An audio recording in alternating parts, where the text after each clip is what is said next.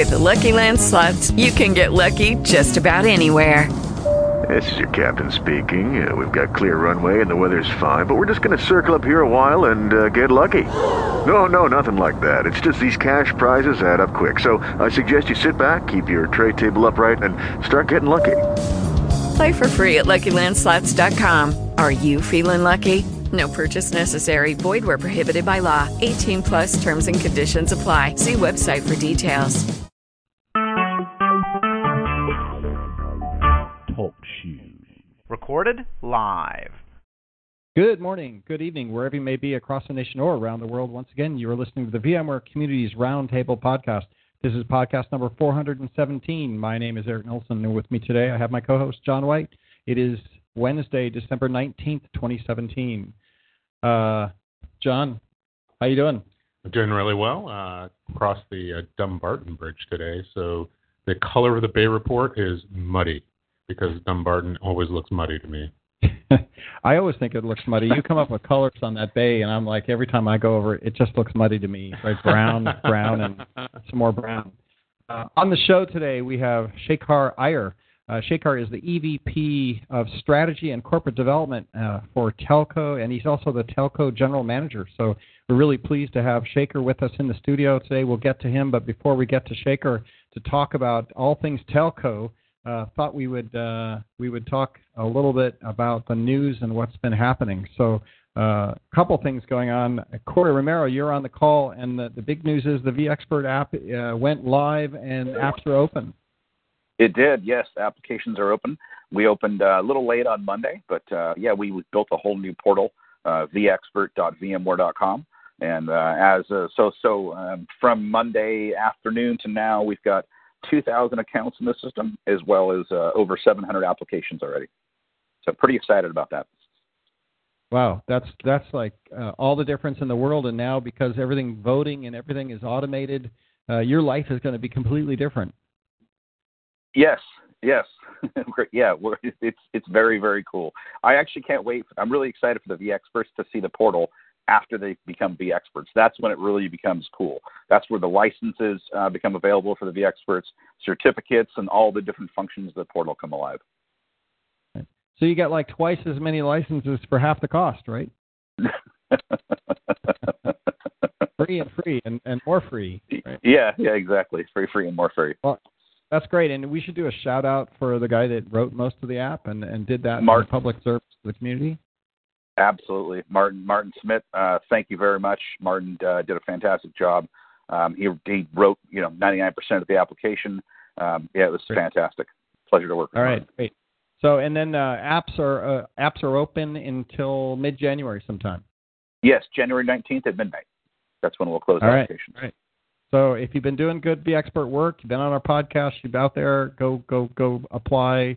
It's a great program, free licenses. Everybody knows what it is, so we're good to go there. Other things in the news, Duncan Epping has made his vSAN Essentials book free. So you can go get that book free. So if you're listening and you want to get a free book, I've been told that an online or hard copy is available from Duncan for free as promotion for vSAN. Well, I hadn't heard that he was giving away free hard copies. That's amazing. Or at least somebody on the chat said that. Yeah. If somebody on the chat misled me, then I apologize for that. But somebody said that it's out there and you can get it free. So thanks to Duncan for doing that and making that available. Yeah, it's really interesting. Yep. He's using a system called Gitbook, Git book, right? And that just reading through it, it's just fascinating because it's a brand new way of doing publishing that I really hadn't seen before. All right. So very cool. Check it out. So before we get to Shekar, a couple last news items. One is for planning for 2018 Mobile World Congress. It's going to be February 26th, 2018, which is just about 2 months away. So if you're going to do your planning, I believe it's back in Spain. I don't know that for sure, but we'll probably confirm that with Shekar when we talk a little bit about it.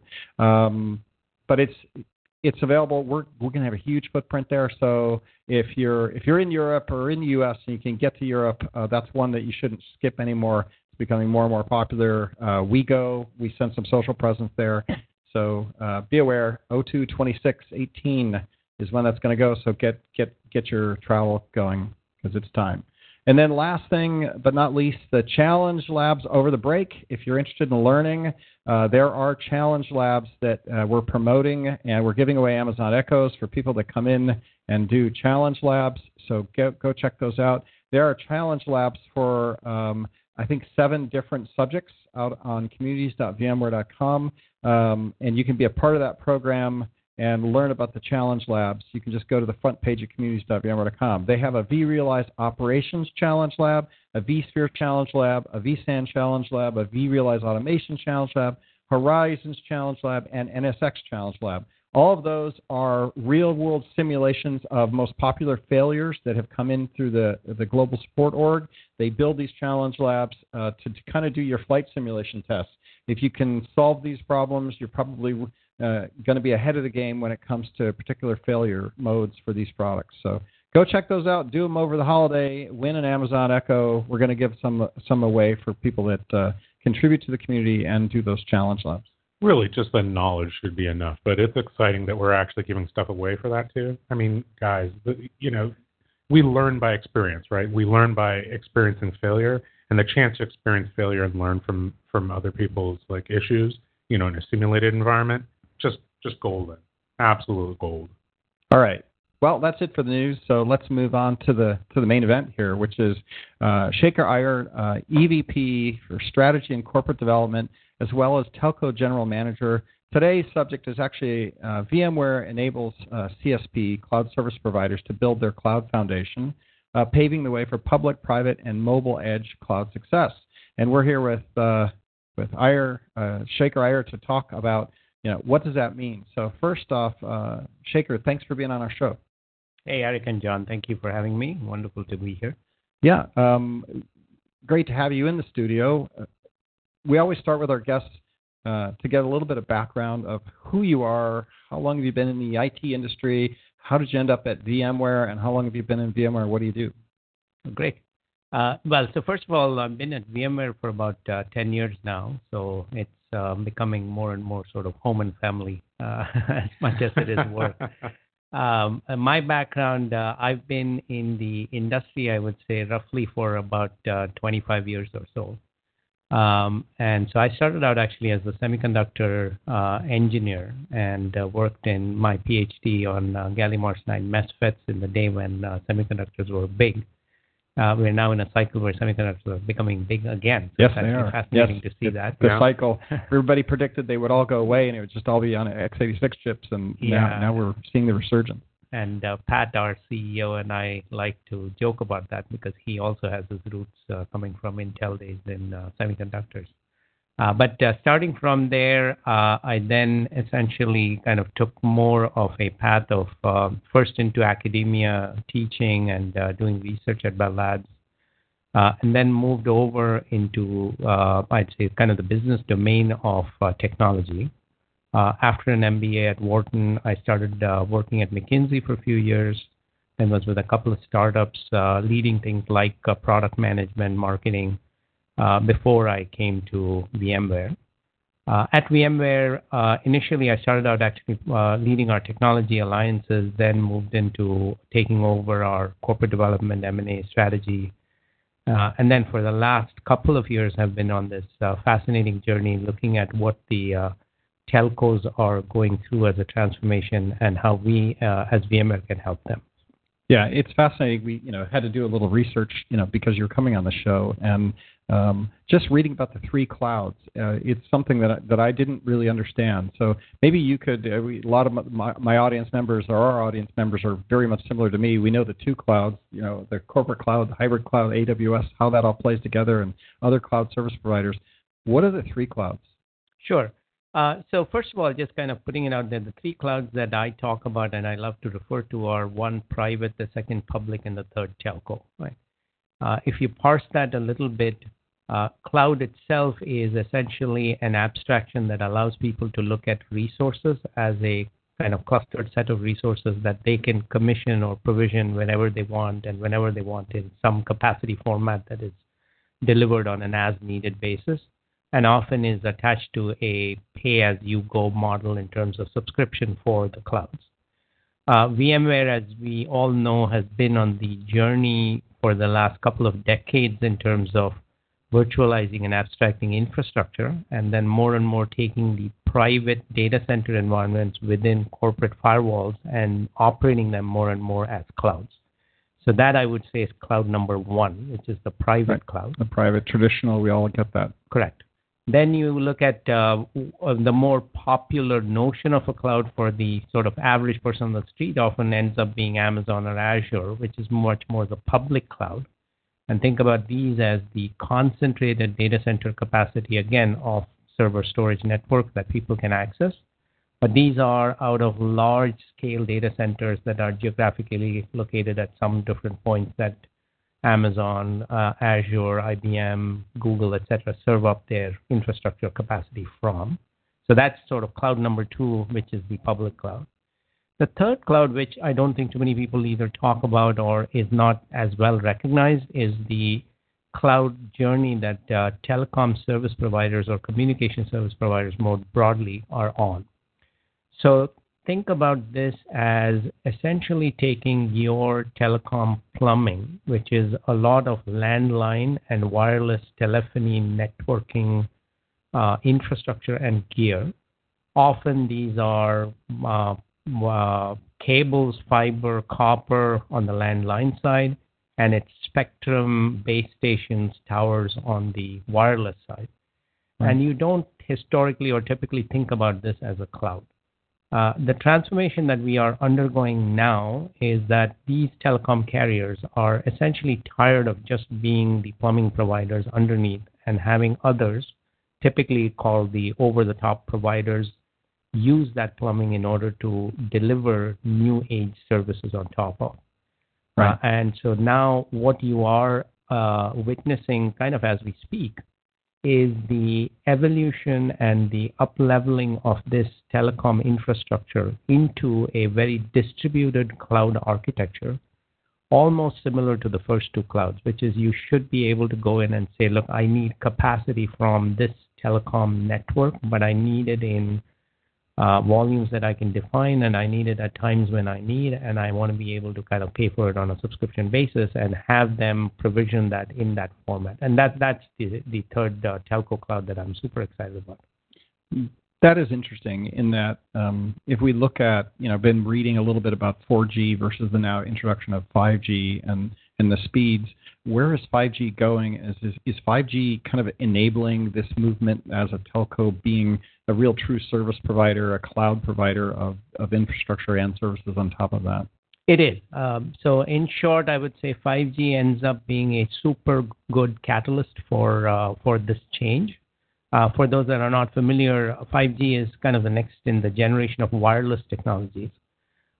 Today, again, there are still sort of countries where even 2G and 3G are still prevalent in terms of what they service. 4G with LTE ends up being kind of mostly the current generation of where wireless networks are, and 5G is the next one to come. The fascinating thing about 5G is that for the first time, you're going to see a step change in terms of everything from bandwidth to capacity to concentration to micro data center networks, all enabled by this wireless transition. And in connecting it to the previous comment I made about the telco cloud, I think this is going to be one of the key enabling both technologies as well as catalysts that are going to cause all these telecom operators to operate their networks as clouds. So, Shekar, in dealing with our partners at Pivotal, they often have this idea of what they call the value line, which is, below the value line are kind of a lower value services, like I think the word you used was plumbing. And then above the value line are these other things where you're actually creating services, enabling things that are directly tied to business value of companies. And it feels almost like you're saying these telco functions that we're talking about are this telco version of above the value line. Yeah, no, that's an excellent way of looking at it as well. I would say historically, some by design and some because they didn't have a particularly different attitude or approach, they have been below the value line. I think what 5G and the transformation of telco networks takes them into is giving them a chance to move above that line, right? And I think it commercially, the way I like to tell them, even when I'm talking directly to the communication service providers, is that the last cloud train, they missed it. They didn't really get onto the sort of Amazon, Azure, IBM, Google bandwagon. I think there is a next train coming with 5G, and they had better get on top of this one. And I think they are showing signs of that. That's true. So telcos, I think, probably stopped at doing co-location services. And then even they're not the best co-location services out in the world, right? There's specialized companies that do it, quote unquote, better. Yeah. And then even that was really below the value line when you start looking at your Googles and your Amazons. It was really creating those virtual machines and virtual services, again, moving up and up. Yeah, no, exactly. So they missed all of that. Yeah, I mean, I think, again, there are a number of cloud providers, and I think there are certainly telecom operators that have good and interesting cloud services that they operate today, but none of them have made it to the sort of Amazon class of a data center or a service. Whereas I think this new opportunity actually allows them to not just catch up, but leapfrog and provide a completely different version of a cloud. Yeah, I'll just shift a little bit, but so in 4G versus 5G, I'm in the land of 4G. I was surprised. I was down in the Keys last year, and I did a speed test on my 4G, and I was getting 70 megabits to my 4G device. Right? Really? Yep. Yes, I was 70 megabits to a 4G device. So it makes me think that the 5G devices that we're going to do. I mean, I could literally have fast laptops, fast connected devices that if we see a speed step up in there, now we're talking about real bandwidth. And then I've also heard that latency is significantly better on the 5G architecture as well. Is that kind of stuff going to then impact the ability to do virtual reality, augmented reality, machine learning, things like that? And then how is that changing the revenue model for the CSPs? No, so I mean, this is actually fascinating because there are many angles to that. So first, starting from bandwidth, yes, sort of be prepared for the next bandwidth revolution, right? I mean, people are talking about gig speeds, et cetera, to devices. So we're talking about order of magnitude change in what 5G is going to bring to devices. And we're going to be able to do a lot more clearly. In fact, most of what people are talking about today as applications on this network, I would even speculate nobody really knows what this is going to enable because it's going to enable so much more. It's almost, I mean, to me, it's like the internet in the late 80s, early 90s. When people were talking about it, but they didn't quite figure out exactly how it's going to be used. In terms of the nature of applications that it will support, we talked about augmented and virtual reality. We talked about machine learning. There are some fundamental concepts here. One is that it is going to be a distributed network. And so by design, intelligent decisions like how much data do you need to process on the device, how much data do you need to actually send to the edge, how much data do you need to send to your base station, how much data do you need to send to a centralized data center. These are the kinds of things that are going to become much more, I'd say, amenable as well as capable in this 5G network. So you can actually parse a problem into multiple parts and then do vicinity computing where you need to, and then send something kind of long distances where you need to. That's going to make it a much more efficient network. If you're thinking about things that are, IoT applications, connected car applications, or applications where today you really need to sort of strap a computer to your back in order to be doing anything meaningful with augmented reality on a mobile network. All that is going to become a lot easier and simpler to do. Coupled with that, if we now think about an API architecture where people can actually build applications to this network by consuming all these primitives as functions, that then truly becomes this new cloud. You can actually consume capacity from it like you do from any other cloud. That you said two things in a row: vicinity computing and connected car. And when you put those two things together, I can imagine, smart road networks.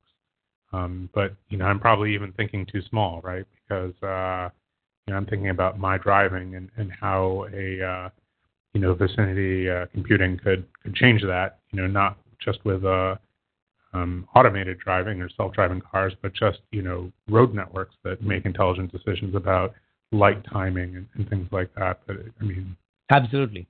In fact, I think, this today seems like a little bit of a contrived example, but I actually think a year or two from now, people are going to be sort of laughing at it, saying, "Hey, that was so yesterday."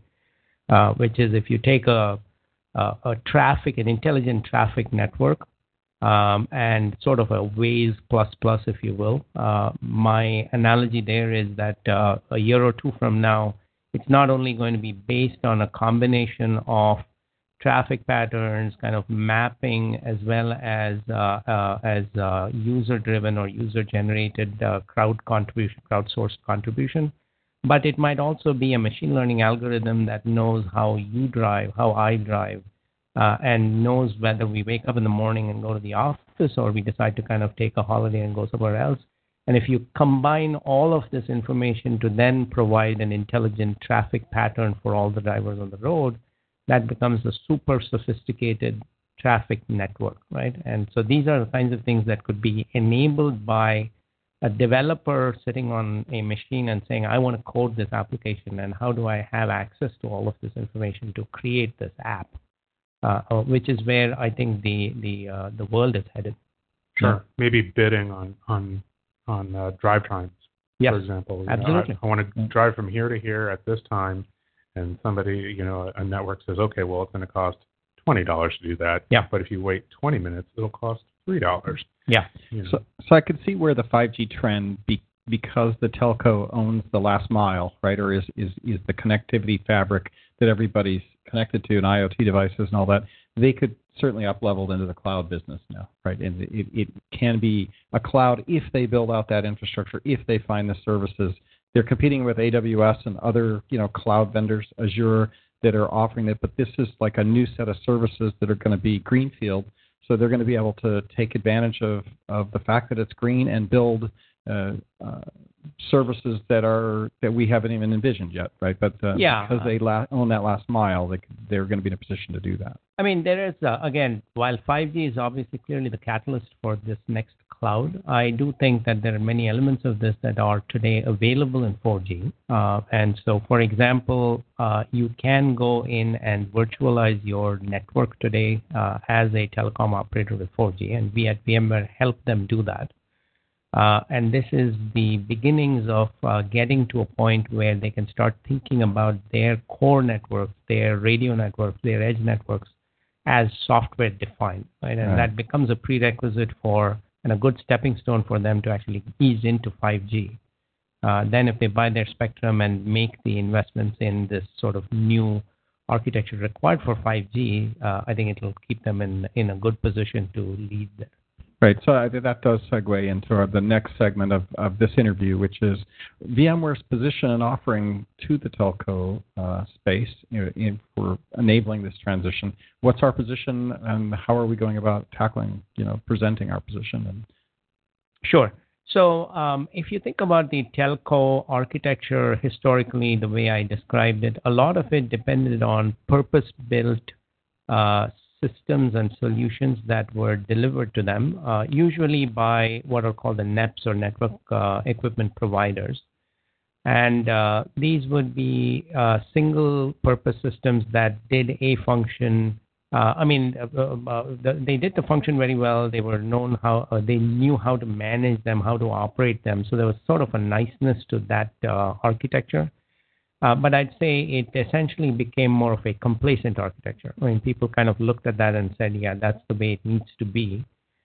What we have done as VMware on the IT side of the house is led this transformation for now a couple of decades, where we've gone and shown how abstraction essentially provides you a very efficient horizontal layer that you can take multiple different applications, you can kind of operate them in a virtual enclosure, drop it on top of this infrastructure, and use your infrastructure at maximum efficiency. Telecom operators are now starting to both ask that question as well as adopt that as a framework for how they want to operate their networks going forward. So why couldn't you take all these purpose-built solutions and instead operate them in an x86 architecture, layer VMware abstraction on top of that, and take all of your network functions and operate them as virtual network functions or VNFs on top of this environment? This, again, fortuitously, it's the business we have been in, and so therefore we are very capable of supporting the telecom operators in this journey.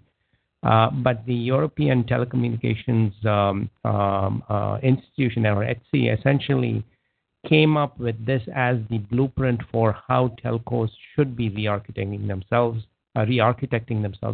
independent of VMware. So it turns out that that architecture resembles very much what we have been telling our customers on the enterprise and IT side for several years now. And therefore, it gives us a great ability to go in and build out of experience and show them and showcase what we have been doing for our customers all along. Now, I will point out that there are some key elements of this that are important. One being software-defined networking, or SDN. The other one being NFV, or network functions virtualization. And for those of you that have noticed, we've just completed the acquisition of a company called VeloCloud in the SD-WAN space. These are all building blocks or elements of how the carriers can start thinking about their networks in a more agile and software-defined way that allows them to deploy services extremely quickly and then also experiment with different business models for charging for these services.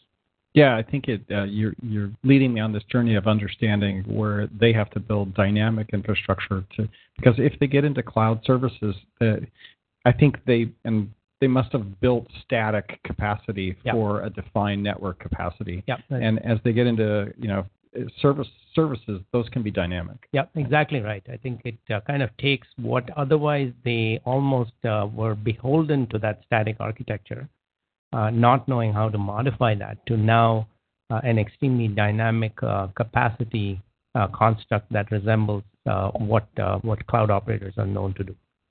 So this is a very familiar story, right? You know, we go into a data center, the operator has a 5U appliance, right, that does a thing that gets updated at the whim of the vendor, and we virtualize it.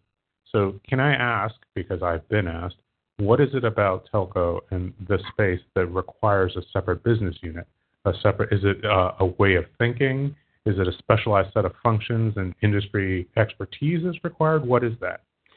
Probably a little bit of all of the above, I would say, right? Which is, I think, first of all, telecom functions are extremely sort of latency sensitive and real-time sensitive in most cases. So if you think about even simple things like voice and data coming to our phone, you cannot suffer like even a few seconds delay on anything related to even something as perhaps as simple as your Twitter feed sometimes gives people like hives, right? And so you really need to get into a mode of thinking about this network as something which has been operating at extremely low latencies, extremely high throughput, and needing to have complete real-time fidelity on all the services that get operated on top of that.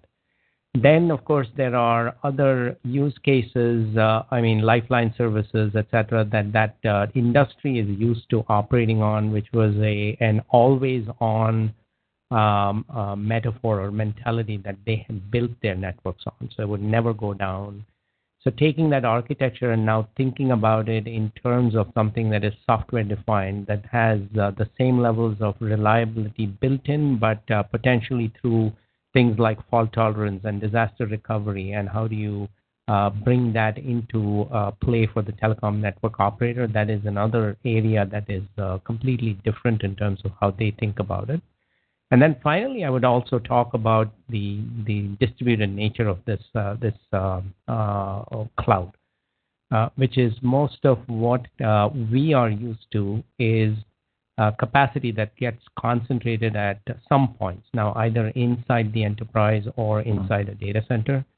Whereas what you're talking about here is a completely distributed architecture. I mean, if you take any carrier, and whether it is big ones like AT&T and Verizon in the U.S., or small local carriers like, Turkcell or Tim Brazil, these are all companies that operate their networks in local geographies as operating companies. They have their asset base often includes a certain number of cell towers and base stations that are distributed across that geography. And they know very well how to connect the dots and transmit a call or a data service from one subscriber to another. They also know how well to peer between networks as people roam. But on the other hand, they don't know how to operate a data center. They don't know how to operate distributed capacity of storage network compute. And so we are now marrying the two together, right? So we are actually taking that distributed telecom network and injecting the influence of a data center and software-defined capacity into that, but we need to do that in a distributed way. So these are the elements of what I would say is both interesting as well as different compared to the journey that we have been on. Got it. And we've learned some lessons, right? We've dealt with financial institutions which have some latency sensitive applications. We've dealt with some voice industry which has latency sensitive, and we've dealt with retail and branch office companies that have some distributed applications. But we haven't put necessarily all those pieces together into a single business unit and said, hey, we need a specialized architecture or a set of expertise that works specifically with that. Yep. No, that's exactly right. I think we have constantly been on what I would call as the cutting edge or bleeding edge of figuring out how more and more complex workloads can operate themselves in some form of a virtualized environment. Again, whether it's a VM or a VM that houses a container or a container architecture, etc. And so now telcos bring the next generation of those workloads to us. And we're going to go learn from the lessons that we have learned, but also figure out what we need to be doing different to support these new workloads. Got it. Any customers? I know that at Mobile World Congress last year we were there. There's a lot of buzz going on. VMware was very popular. I guess are customers starting to engage? Where are they on the life cycle of this? Are they just beginning? Are they partway down the stack? And so that's one question. And then the follow-up question is, are they starting from a network perspective and then moving into compute and storage? How are they tackling this? Where are they at and how are they tackling it? Sure. I mean, on the customer journey, I would say they are a little bit all over the maturity curve. I think there are a few that I would call as more advanced. So publicly, we've disclosed customers like Vodafone and Telia and Ooredoo. These are examples of customers that I would say are at the sort of right end of the maturity curve. They have been working with NFV architectures now for a few years. They've got a real good roadmap of the kinds of network functions that they want to virtualize, not just today, but out into the future. They've got multiple operating companies that are already virtualized and that are serving up current services on top of their NFV network. So, and then I'd say there are a good number of them that are somewhere in the middle, where they have started understanding the value of virtualization, of getting into a cloud mode of operation. And probably I'd say got like one or two virtual network functions into this new architecture. And then there are a large majority of these carriers are still early stage, right? And so this entire opportunity, I think, is we are just scratching the surface right now. And for those that are on the early stage, I think some of them are probably not even aware of the existence of solutions like this that they can build into their network going forward. And our journey is to go in and start them understanding what this is all about. And then some others are aware of the existence, but they don't know whether this is the economically prudent step to take, or should they just sort of stay where they are, and is that the best way to continue for the next year or two. It's really interesting that you mentioned, I would say, younger telecom operators. in the United States, for example, we have telecom operators that have over a century of history. And as opposed to, I would say, in like South America or in Europe and Africa in some places, where they basically skipped over copper, right? And over POTS, right? And they've gone straight to mobility. So building on top of that maybe is a little bit easier as far as their DNA is concerned than our telecom operators. Yeah, I would actually, so I think, to be fair, in the U.S., AT&T and Verizon, Sprint, T-Mobile, they are also well on their journey in terms of looking at NFV architectures. I think it is a more complicated journey for them, clearly, because their networks are more complex. But at the same time, I'd say they're definitely also well on a good sort of maturity path of getting there. As an example, on the WAN side, in terms of extending a virtual network into the branch, VeloCloud has AT&T as a customer, right? So they're well on that journey as well. But your point is right, which is either end of the spectrum, you have people, some that are saying, look, how can we take our existing networks and find ways to virtualize them going forward, and then make this the bridge to 5G. And then there are yet other places where there are extremely small regional operators that are just setting up shop and asking the question, I don't really have an existing infrastructure, and how can I get started with my voice over LTE network, but I want it to be virtualized day one, right? We see that as well. Got it. Nice. So switching to kind of a little bit of Mobile World Congress, but before we go there, last year, Pat said, I think it was at Mobile World Congress somewhere there will be two types of 5G, one built on NFV and one that fails.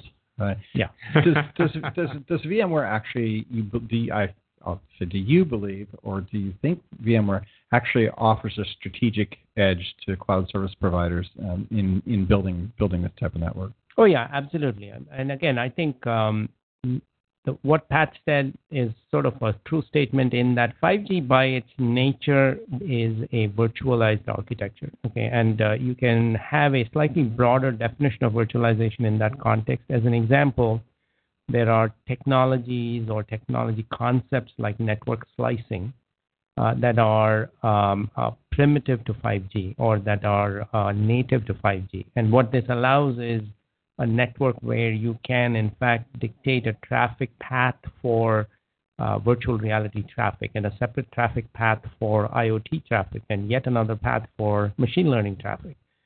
So this essentially gives you an end-to-end virtualized architecture. Now, if you take the bandwidth that has been virtualized because of 5G, couple that with data centers that have been virtualized with VMware technology, you can now see how you can essentially dictate policies right from sort of entry to exit or from one consumer's phone to another consumer's phone. So the summary of this is that technologies that we bring to help virtualize are super critical and important. As I mentioned, things like NSX for SDN and using that for microsegmentation can bring security architectures into the infrastructure of the telecom network. Likewise, SD-WAN for branch virtualization, NFV for virtualizing the data centers. So we are going to be a critical element in this architectural transformation. But alongside that, I think there are other aspects of 5G that just make it such a, I'd say, easy transition into an agile software-defined network from the standpoint of understanding why this is going to be critical for CSPs to deliver on the promise of 5G. Okay. Can you drill down? I have a personal question on when you say branch virtualization, what are you really talking about there? Sure. So take an example of a customer who's a retail customer, and it might be either an insurance firm, or it might be a bank, or it might be a store, a department store. So these have a number of different branches. Each branch has a networking need, and the network need often begins with connectivity. So it's as simple as saying, look, how do I get connectivity to all the people working in that branch? Right. How much of that actually is private connectivity and how much of that is stuff that can be done over the internet? Then you extend from there to asking the question of, okay, what kind of security services do I need? What kind of caching services do I need? And if you now start looking at that, the older architecture for this would be to plug in a box at the branch and to essentially have blades that service these functions. The newer architecture is both to define those via software, so have them operating in a software environment as virtual workloads, but also have them cloud delivered and cloud managed.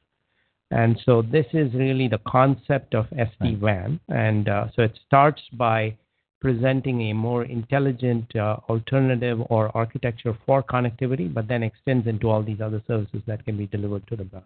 Yeah, fundamentally offering enterprises a new way to do cloud computing out to the edge of their enterprises. Yes, exactly. Which is actually really cool, right? Like, gives me a little bit of goosebumps because it's so hard to do that work where you're putting in blades and you're getting network connectivity back to. Now you have a whole network infrastructure just to support a branch, right? Yes. Where the telcos can come in. If they've got 5G, you have the capacity and you have a wide area network architecture that's virtualized, connected securely. You basically eliminate the need of a whole function for an enterprise to reach out to their branches. Yeah, no, exactly. And think about this as a way to break out to the cloud in a secure way as well, right? I mean, you get to decide how much of this needs to be on a point-to-point connected network, how much of this needs to be on a VPN, how much of this can go directly on to an IP network. I know we're running out of time because we got to let you go to get to your next place. It's great to have. Always have a VP or an EVP in is always a real privilege for us in the community to get to hear some of your thoughts. Where do you see the industry going next year? What are some of the big things that we're going to be engaged with to try to make this happen? Well, I think that, like I said, I think to me the most fascinating part is that this is the beginnings of a new cloud in formation. I am super excited to see 5G get real. We're talking about trials this year. We will likely see the early deployments next year. I think in calendar 1920 will be essentially where we would see real mature 5G deployments, probably led by, I would say, sort of U.S., some parts of Asia back in Europe as we anticipate. I am completely enamored by the fact that there is going to be essentially a new classes of applications that will enable not just today's service providers, but more frankly, even service providers that will be created over the next 2 to 5 years that will take advantage of this architecture to deliver services, everything from remote medicine to new ways to deliver education to farming applications. I mean, it's just, I think the world is about to change, and this is what I predict will happen in the next 5-year time frame. It's really interesting because I was going to ask whether this would enable backbone providers to get into the last mile business. But maybe I'm thinking too small because that's still the plumbing, right? Yeah. No, I think that, not surprisingly, you might still have people who limit themselves to what they want to be in this new world. But I do think that it sort of democratizes the ability in sort of a reverse fashion. It actually allows the plumbing providers to get up to the top and provide services that were otherwise really only the domain of the over-the-top service providers. Right. Perfect. Right. Before we let you go, we always like to, especially when we get big thinkers in, we'll say, what keeps you up at night? I think slowing down the pace of this technology is probably the one that would keep me up at night because as we all know, telcos are not the fastest to move to new technology. I think I see good glimmers of hope right now in terms of what we're seeing with our customers. And if anything, I would worry that they would kind of look at this and say, oh, I can wait another 3 years to get there. Right. Okay, great. Moving humanity forward, one wide area network at a time. Yes. Awesome. What makes you most excited? What gets you up in the morning? I think that the potential, right? And it almost is, sometimes people kind of worry about the fear of the unknown. I actually I actually get excited about the fact that there's so much unknown about what this potential can lead to. And think about the possibilities. Just on an average day, I could spend easily a few hours thinking about the applications that would be supported by the capacity that we will have coming up in the future. But we can't let you think too far up the stack here, or we'll lose you. So everybody gets excited about that. And then finally, the last thing: any good books you've read or could recommend to our audience? So I think my latest streak has been to try to read Walter Isaacson's books, the biopics that he writes. I think I'm just starting to read the one on Ben Franklin. I think there's a new one on Da Vinci that probably will be next up on my list. So what's the author again? Say that one more time. Walter Isaacson. Yeah. Walter Isaacson. All right. Excellent.